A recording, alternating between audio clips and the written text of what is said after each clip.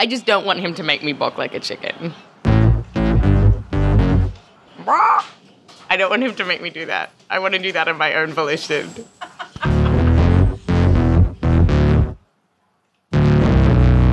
Okay, so we're about to see a hypnosis show on stage at the Mohegan Sun Casino, which is this sprawling complex in eastern Connecticut.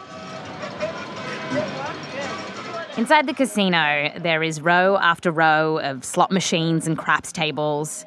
There's even a life-sized animatronic wolf, which is perched on a fake cliff. Look at that.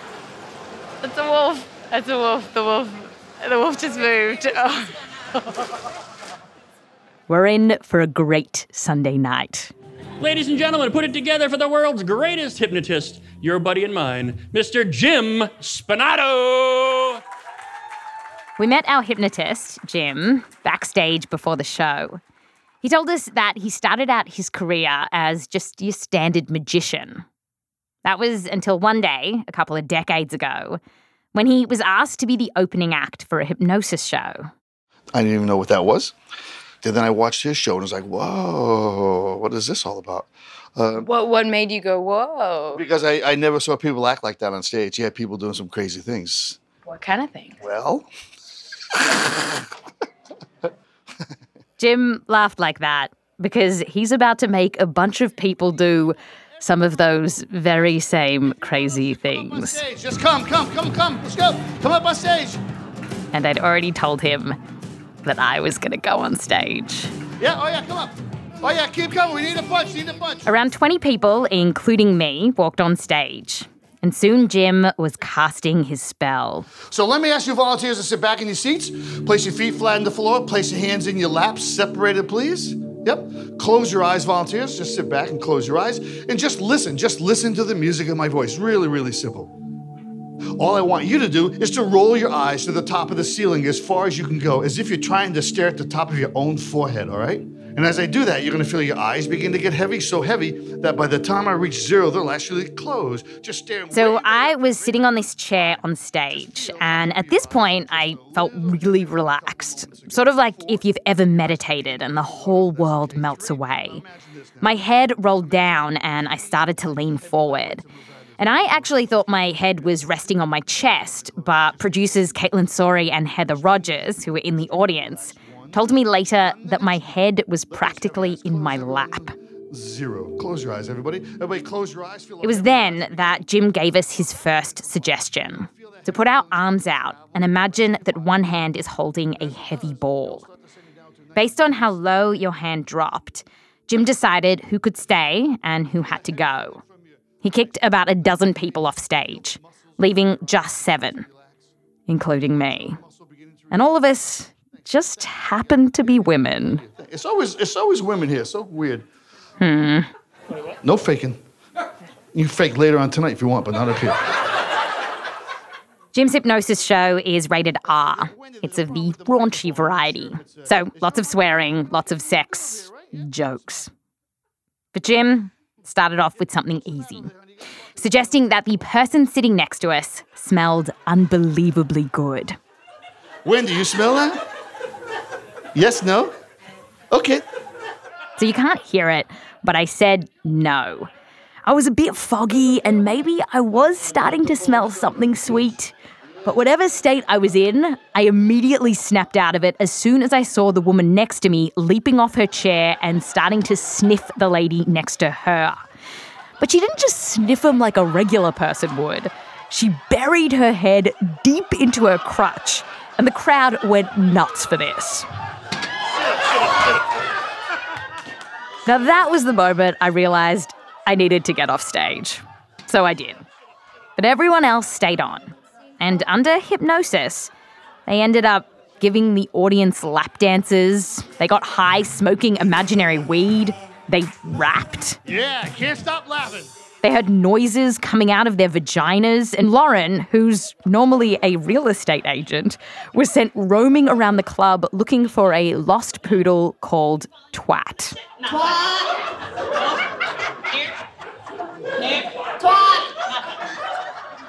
So what in the world was happening in the minds of those people on stage? Were they really putty in Jim Spinato's hands? Or were they just hamming it up for the crowd? Well, the thing is, entertainers aren't the only ones who use hypnosis. For thousands of years, across many cultures, healers and doctors have been using something that looks a lot like hypnosis to help their patients feel better. And while we first covered hypnosis in an episode a few years ago, we're updating it now because scientists just keep researching its potential to help with all kinds of things, from anxiety to pain to weight loss. And if this works, if you could harness the power of hypnosis to help people, like if you look into my eyes and you'll no longer feel crappy, that would be amazing. But what does the science say? When it comes to hypnosis, there's a lot of... I was like, whoa. But then, there's science. I'm Wendy Zuckerman, and today on Science Versus, we are pitting facts against focus as we dive into the weird world of hypnosis. It's all coming up.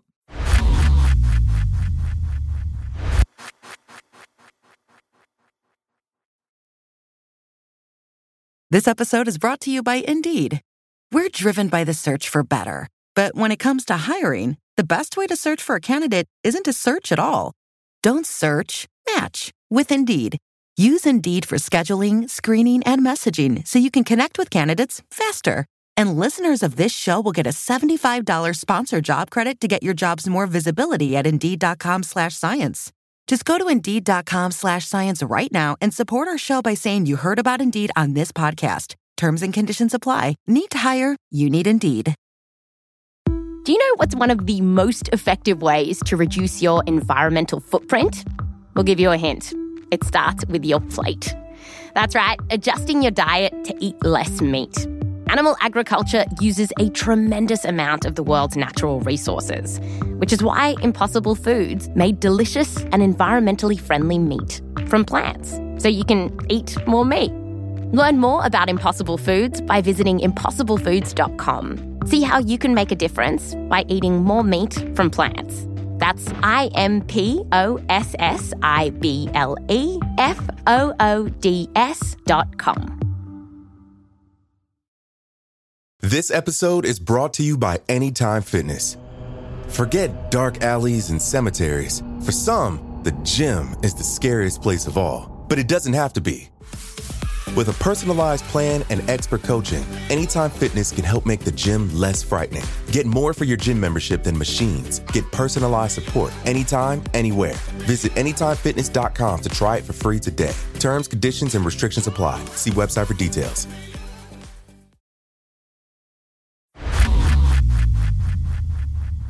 Welcome back. Today, we're pushing Science Versus to the edge of consciousness as we look at the power of hypnosis. And it seems like there is something truly bizarre about hypnosis. And the scientists who study it say that this isn't just about faking it. I mean, surely when people are on a stage, they might ham it up for the crowd. But when researchers study this, they do think there is something weird going on. So let's find out what it is by starting with the basics. When you take hypnosis off stage and into, say, the doctor's office, what exactly happens? Professor Philip Muskin is a psychiatrist at Columbia University in New York. The only thing you have to be careful with these chairs is they totally have a mind of their own. So if you move even a little, correct. For more than 3 decades, he's been treating patients with hypnosis. And he says that even after all these years, he can still remember one of the first times that he saw someone get hypnotized. It was a doctor who was being hypnotized by another doctor.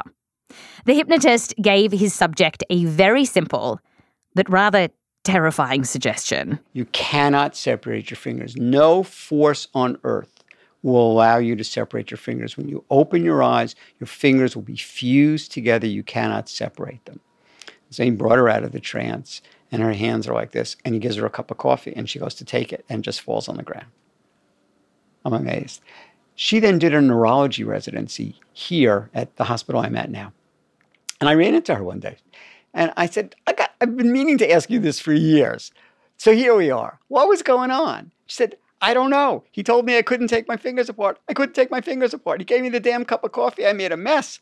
I was embarrassed, but I couldn't take my fingers apart. Seeing this astounded Philip. He went on to study hypnosis and he showed us how to hypnotize someone. Look into my eyes. Nah, that was just his Dracula impersonation. Okay, so here it is. This is how you actually hypnotize someone. And you'll notice that the words that Professor Philip Muskin uses are actually pretty similar to what Jim said on stage at the Mohegan Sun Casino. Roll your eyes up. Roll them up as high as they'll go. And keeping your eyeballs up, slowly close your eyelids. Take a deep breath. Deep. When I ask you to do this, all I want you to do is to roll your eyes to the top of the ceiling as far as you can go, as if you're trying to stare at the top of your own forehead, all right? Philip says you can use lots of things to hypnotize someone. You don't have to roll your eyes up or take a deep breath. You can use a spinning spiral or even dangle that old movie classic. The gold watch floating back and forth in front of your eyes. And those are all techniques that work. So They work. The gold watch works? Sure. But they all work. I thought it was... They all work for the same reason, that the person starts to concentrate his or her attention in a very narrow focus. Philip says that when you're so focused and the rest of the world just melts away and all you can hear is the hypnotist's voice, you are entering a trance. Yeah, that is seriously what Philip and other academics call it. A trance. Now, there's a few components needed for someone to be considered hypnotized, including what scientists call absorption and suggestibility. Absorption really means that you narrow your focus. You're absorbed. And suggestibility means that social cues that you might ignore you're more open to them.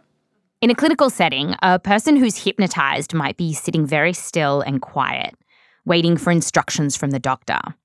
And once that suggestibility kicks in, that's when they can start to make suggestions to you. Like if perhaps they're trying to help you quit smoking, they might say, "Smoking is poison." Then the hypnotist basically wakes you up and ends the trance. Now, in a minute, I'm going to have you open your eyes. Don't do anything, just listen. At 3, you can start to move around your seats a little bit.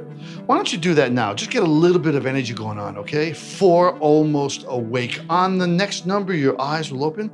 At that point, you'll be wide awake, feeling excellent. You'll Ready? feel refreshed, like you'd taken a short nap. So, as a recap, to put someone under, you first focus them, get them absorbed, then give them suggestions. And finally, you wake them up. But knowing this left me with one big question. How does this work? What is it about that focus state? That is what I can't wrap my head around. The trance and the being very, very focused, I can completely understand. But the fact that then your mind is more malleable, more likely to be suggestible when you're concentrating, how does that happen? So we can look at the brain, and we can, to some extent, look at the brain functioning. Yeah, brain studies have looked at people who seem to be under hypnosis, and they found some strange stuff going on. So, for example, when people are hypnotized and told they're in pain, even though nothing's hurting them, parts of their brain look like they are actually feeling pain. And then, let me tell you about this weird study, where scientists wanted to know if they could hypnotize the brain into thinking it was hearing something that wasn't there. Okay, so here's what they did. Researchers scanned the brains of 8 people while they played them a recording of a sentence that didn't mean anything. This is what it was. The man did not speak often, but when he did, it was worth hearing what he had to say. The researchers played that sentence over and over and over again so that it would get stuck in the subject's mind. The man did not speak often. But when he did not speak often, it was worth hearing what he had to say. When he did, it was worth hearing what he had to say. The people were then hypnotized and told that they were hearing the recording again. The man did not speak. But they weren't. they were just hypnotized, so they thought they were hearing it. The man did not speak often, but when he did, it was worth hearing what he had to say. Here's what the researchers found. When the people actually heard the recording, a particular area of their brain lit up. And when they were hypnotized and told they were hearing it, that area also lit up, as it did when they actually heard the sentence. And what made this even more convincing was that when people were told to just imagine that they were hearing the recording at a time when they weren't hypnotized at all, that part of their brain stayed dark. And so this suggested to the researchers that there was something curious going on with hypnosis. Like perhaps it was tricking the brain somehow. But still, these brain scans with people under hypnosis, they're often really small. And brain scans at the best of times are notoriously difficult to analyse. Still though, from what we're seeing, there does seem to be something special about getting someone to be really, really focused. It seems to make them more open to following suggestions. But there's a lot that goes on we don't have a clue about. So how does it work? We don't know. And of course, whenever we don't know how something works, it either makes us think it's false, BS of some sort. But you don't. I don't. I don't from my personal experience. I don't from my experience with patients. Does it frustrate you that there's not a mechanism at play that we know about? We don't know about so much that, truly, if you get yourself caught up in all the things we don't know, the world seems hopeless. I'll give you a common example. Falling in love. Most everybody falls in love. You see somebody and you say hello and you're pretty much in love at that moment. Boom. What is that? We could come up with stuff, but we're making it up. Here's what we do know, though. While we like to think that everyone can fall in love, it doesn't look like everyone can be hypnotized. And Philip says it can be really hard to know who's going to go under just by looking at them. There are people who are very hypnotizable, but they wear three-piece suits. You can be weak-willed and not be hypnotizable at all, and extremely strong-willed and be very hypnotizable. Studies with identical twins suggest there's actually a genetic link between people who are hypnotizable.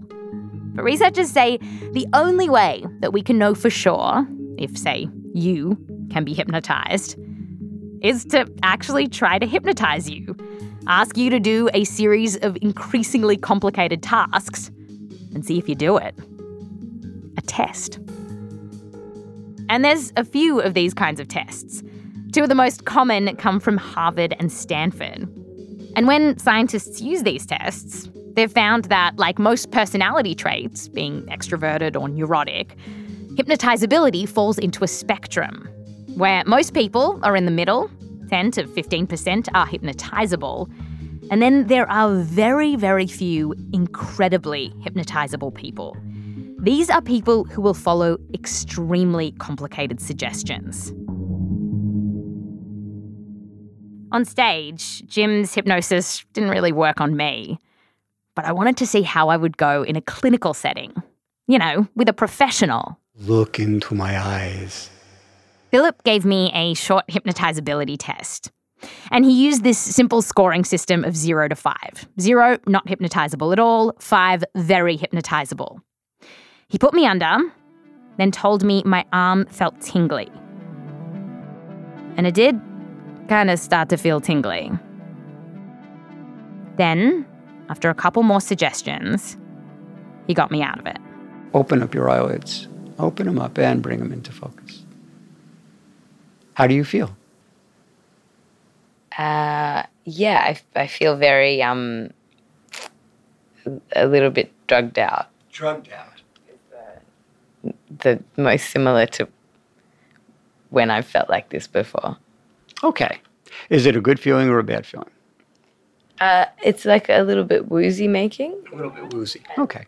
As you can hear, I do sound pretty groggy, and that actually really surprised me for just 5 minutes of focusing my attention for my head to feel all woozy.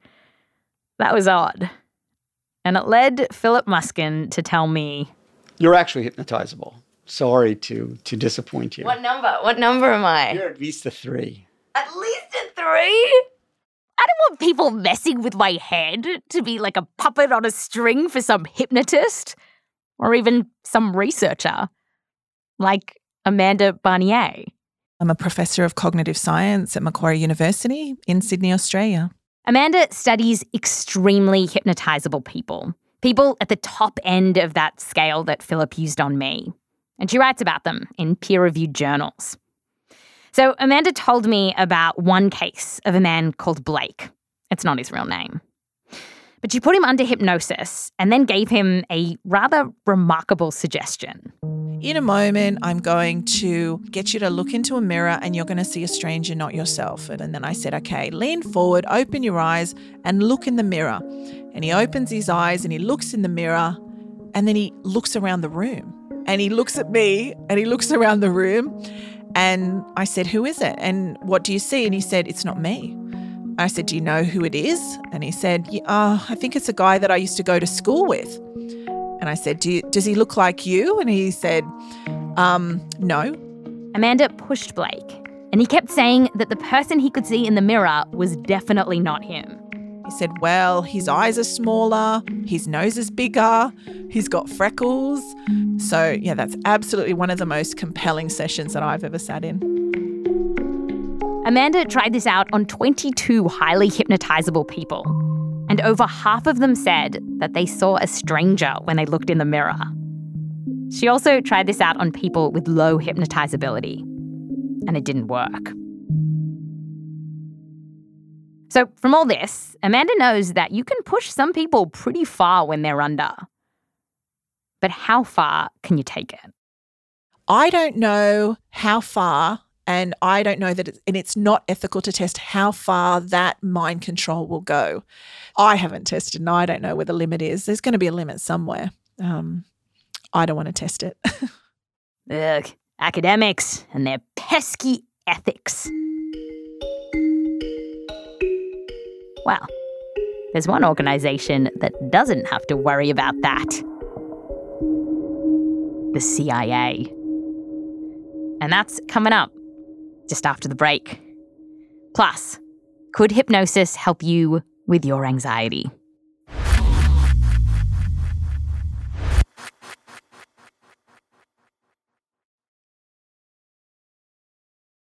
Do you know what's one of the most effective ways to reduce your environmental footprint? We'll give you a hint. It starts with your plate. That's right, adjusting your diet to eat less meat. Animal agriculture uses a tremendous amount of the world's natural resources, which is why Impossible Foods made delicious and environmentally friendly meat from plants, so you can eat more meat. Learn more about Impossible Foods by visiting impossiblefoods.com. See how you can make a difference by eating more meat from plants. That's IMPOSSIBLEFOODS.com. This episode is brought to you by Indeed. We're driven by the search for better. But when it comes to hiring, the best way to search for a candidate isn't to search at all. Don't search, match with Indeed. Use Indeed for scheduling, screening, and messaging so you can connect with candidates faster. And listeners of this show will get a $75 sponsored job credit to get your jobs more visibility at Indeed.com/science. Just go to Indeed.com/science right now and support our show by saying you heard about Indeed on this podcast. Terms and conditions apply. Need to hire? You need Indeed. This episode is brought to you by Anytime Fitness.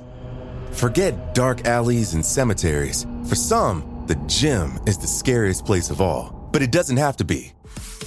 With a personalized plan and expert coaching, Anytime Fitness can help make the gym less frightening. Get more for your gym membership than machines. Get personalized support anytime, anywhere. Visit AnytimeFitness.com to try it for free today. Terms, conditions, and restrictions apply. See website for details.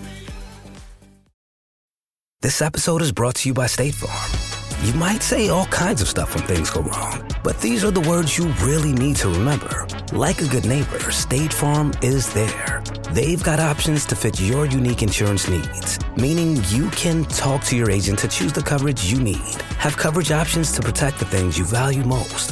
File a claim right on the State Farm mobile app and even reach a real person when you need to talk to someone. Like a good neighbor, State Farm is there. Welcome back. Today, we are diving into the science of hypnosis. And now, we're going to see how far we can push someone while they're under. Like, if you are highly hypnotizable, what could a hypnotist make you do? And luckily for us, back in the 1950s, the CIA was working on this very problem, looking at how far you could push hypnosis. And they were doing it using covert programs with adorable names like Project Bluebird, Project Artichoke, and the less adorable MK Ultra. A partially redacted CIA memo summarized their thoughts on the potential of hypnosis. 5th of May, 1955. Subject: hypnotism and covert operations. If you recognize the voice, our CIA agent is played by fellow Gimleter Jonathan Goldstein. I apologize for submitting a document as long as this one. The subject is highly controversial, and even this treatment, which may appear long, is abbreviated. No, just get to the important bit. Is this a part of is this what we're doing? Is this a part of us acting? Yeah. Okay, because that really surprised me. The possibilities are not only interesting, they are frightening. A kind of doublethink Orwellian world of hypnosis, while unlikely, is not utterly fantastic. The CIA knew this Orwellian world of hypnotizing people was unlikely because of studies that they cited in their declassified documents, like this one, where researchers told a hypnotized woman to stab and poison several people. She did it, without hesitating. But when they told her to undress, she snapped out of her hypnotized state and refused. What was going on? Well, the thing is, she knew the murders weren't real, and they weren't. The researchers had used rubber daggers and sugar pills for poison. But the undressing, that was real, and she could tell the difference, even when she was under. It was studies like these that led the CIA in 1960 to ultimately conclude that it, quote, appears extremely doubtful, end quote, that you could hypnotize someone into doing something they don't really want. So that's the CIA. And 50 years later, Jim Spinato and his R-rated hypnosis show ran up against those limits too. He got those women on stage to do some pretty wild stuff when they were under. Like, here's Lauren, the real estate agent.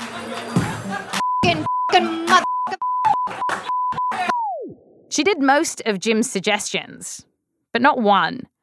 Jim suggested that she go nuts making out with her husband when Jim would say the words, "Pancakes, pancakes, pancakes, pancakes, pancakes!" Jim said she wouldn't be able to control herself with her husband. Now, Lauren sat in her husband's lap, kissed him a little, but that was it. We talked to Lauren about what was going on. At that point, I already was, okay, there's a lot of people here and that's inappropriate. Let's just kiss like normal people. Amanda Barnier has published work on the limits of hypnosis too. Like in one study, she asked hypnotized people to send her a postcard in the mail every day. But pretty quickly, they stopped. Which brings us to our last question. Could we use hypnosis to push people into doing things that they want for themselves, but just can't? Like, could you use it to stop us eating junk food, feeling anxious, or even feeling pain? Well, this is something that Professor Philip Muskin uses hypnosis for these days. He tries to help his patients with it. Like for pain. Sometimes he'll be sent patients that have tried other stuff, like pills, and it didn't work. So their doctor might say, what about other ways of controlling your pain? Physical therapy, massage. And someone might say, have you considered hypnosis? And here's how it would work. The idea would be that, say, you had a pain in your arm. Philip would put you in a trance and then make suggestions like, you can't feel your right arm. Or in studies on this, sometimes they say, imagine the arm being completely filled with a sensation of relief. At other times, a doctor would ask patients to wear a glove and then say, you cannot feel pain because the glove you are wearing prevents you from feeling it. And this seems kind of wild, but studies on highly hypnotizable people show that sometimes it actually can help. That's what a recent meta-analysis of over 40 studies on pain found. And they were looking at all kinds of pain, like pain in cancer patients, chronic pain, and things like pain from burns or surgery. They said it was about as helpful as stuff like CBT and mindfulness. In fact, the National Institutes of Health in the US says that, quote, a growing body of evidence suggests that hypnosis may help to manage some painful conditions, end quote. And so far, the strongest evidence that we have for this is in pain. Scientists have also looked at whether highly hypnotizable people can be hypnotized into quitting smoking or losing weight, and that research is more mixed. We're also seeing some studies on certain kinds of anxiety, like getting anxious before medical treatments. And sometimes here, hypnosis can help. Philip and others have seen it work in very specific instances. Like, he told us about this one patient who was in hospital, really sick with a bad lung disease. And she was spiraling, anxious, thinking, what if I die? She had the cutest little 3-year-old twins. They'll never have a mother. Just incredible, intense emotion. And I'm saying to her, I want you to take deep breath, which is not so easy for her. And I want you to imagine yourself floating. It took about 20 minutes to calm her down until this torrent of emotion had run its course. And then I had her come out of the trance. And she opens her eyes and with a big smile says, wow, that was intense. She remembered it. I remembered everything and said, wow, I said, all this stuff was pent up in me. And just when I sort of hit this state, it all came out. But while chatting to Philip, as well as reading the reports on hypnosis that happen in a clinical setting, in lots of cases, it really didn't feel like what was happening was some kind of mind control, but rather that if hypnosis was helping, it could have been due to something else, like maybe our old friend, the placebo effect, and that having a nice doctor like Philip tell you, we're going to do this thing and it might help, well, that just does it. It could also be something as simple as just helping you relax. In fact, one review looked at heart rates, breathing, and sweating when people were under hypnosis. And it found that it can physically relax you. It's actually something I noticed as well. And then there's this final idea, that there is something about the intense focus of being hypnotized that can help you change the way you think about your pain or your anxiety. And that's kind of how Philip sees it. Which takes us back to my greatest fear. Being forced to make animal noises while I'm under hypnosis. With more work, could you make me quack like a duck? If you wanted to. That is, if you wanted during the experience to be disinhibited in that way. For me, I guess whether say to bark like a duck or bark like a dog or quack like a duck, that would be evidence for me about the power of hypnosis, I guess. The power of hypnosis is internal. What you're saying is that would be evidence of my power over you. That is not how hypnosis works. So what Philip is kind of saying here is that if you really wanted to be hypnotized into balking like a chicken, the power of hypnosis could help you. Because there is something about the power of the mind, the power of your mind, that when you tune in and focus, and you're just completely focused on the words that someone tells you, you're completely focused on the words that someone tells you that everything else just fades away.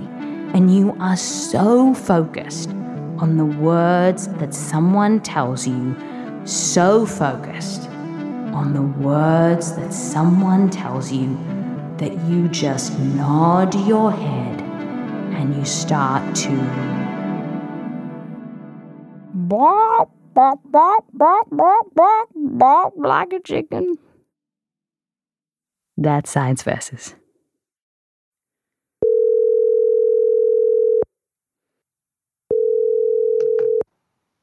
Hello.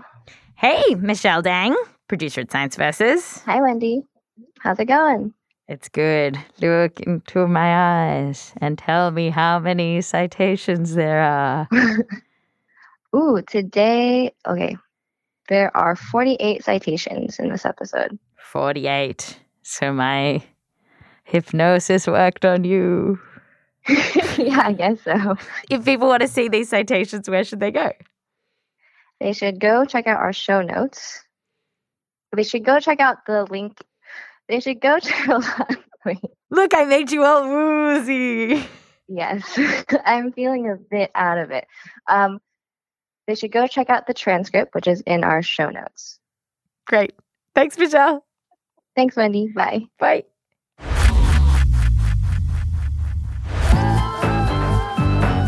This episode was produced by Heather Rogers, Michelle Dang, and me, Wendy Zuckerman, with help from Caitlin Sori, Austin Mitchell, Diane Wu, and Shruti Ravindran. Edited by Annie Rose Strasser, Caitlin Kenny, and Blythe Terrell. Fact-checking by Michelle Harris and Aketi Foster Keys. Sound design and music production by Matthew Boll, mixed by Martin Peralta and Peter Leonard. Music written by Martin Peralta, Bobby Lord, Peter Leonard, and Emma Munger. Thanks to Alex Bloomberg for being the man who, well, ended up speaking pretty often, and Jonathan Goldstein from the very amazing podcast that I know you know called Heavyweight. He was our CIA agent. Thanks again. I'm Wendy Zuckerman. Back to you next time.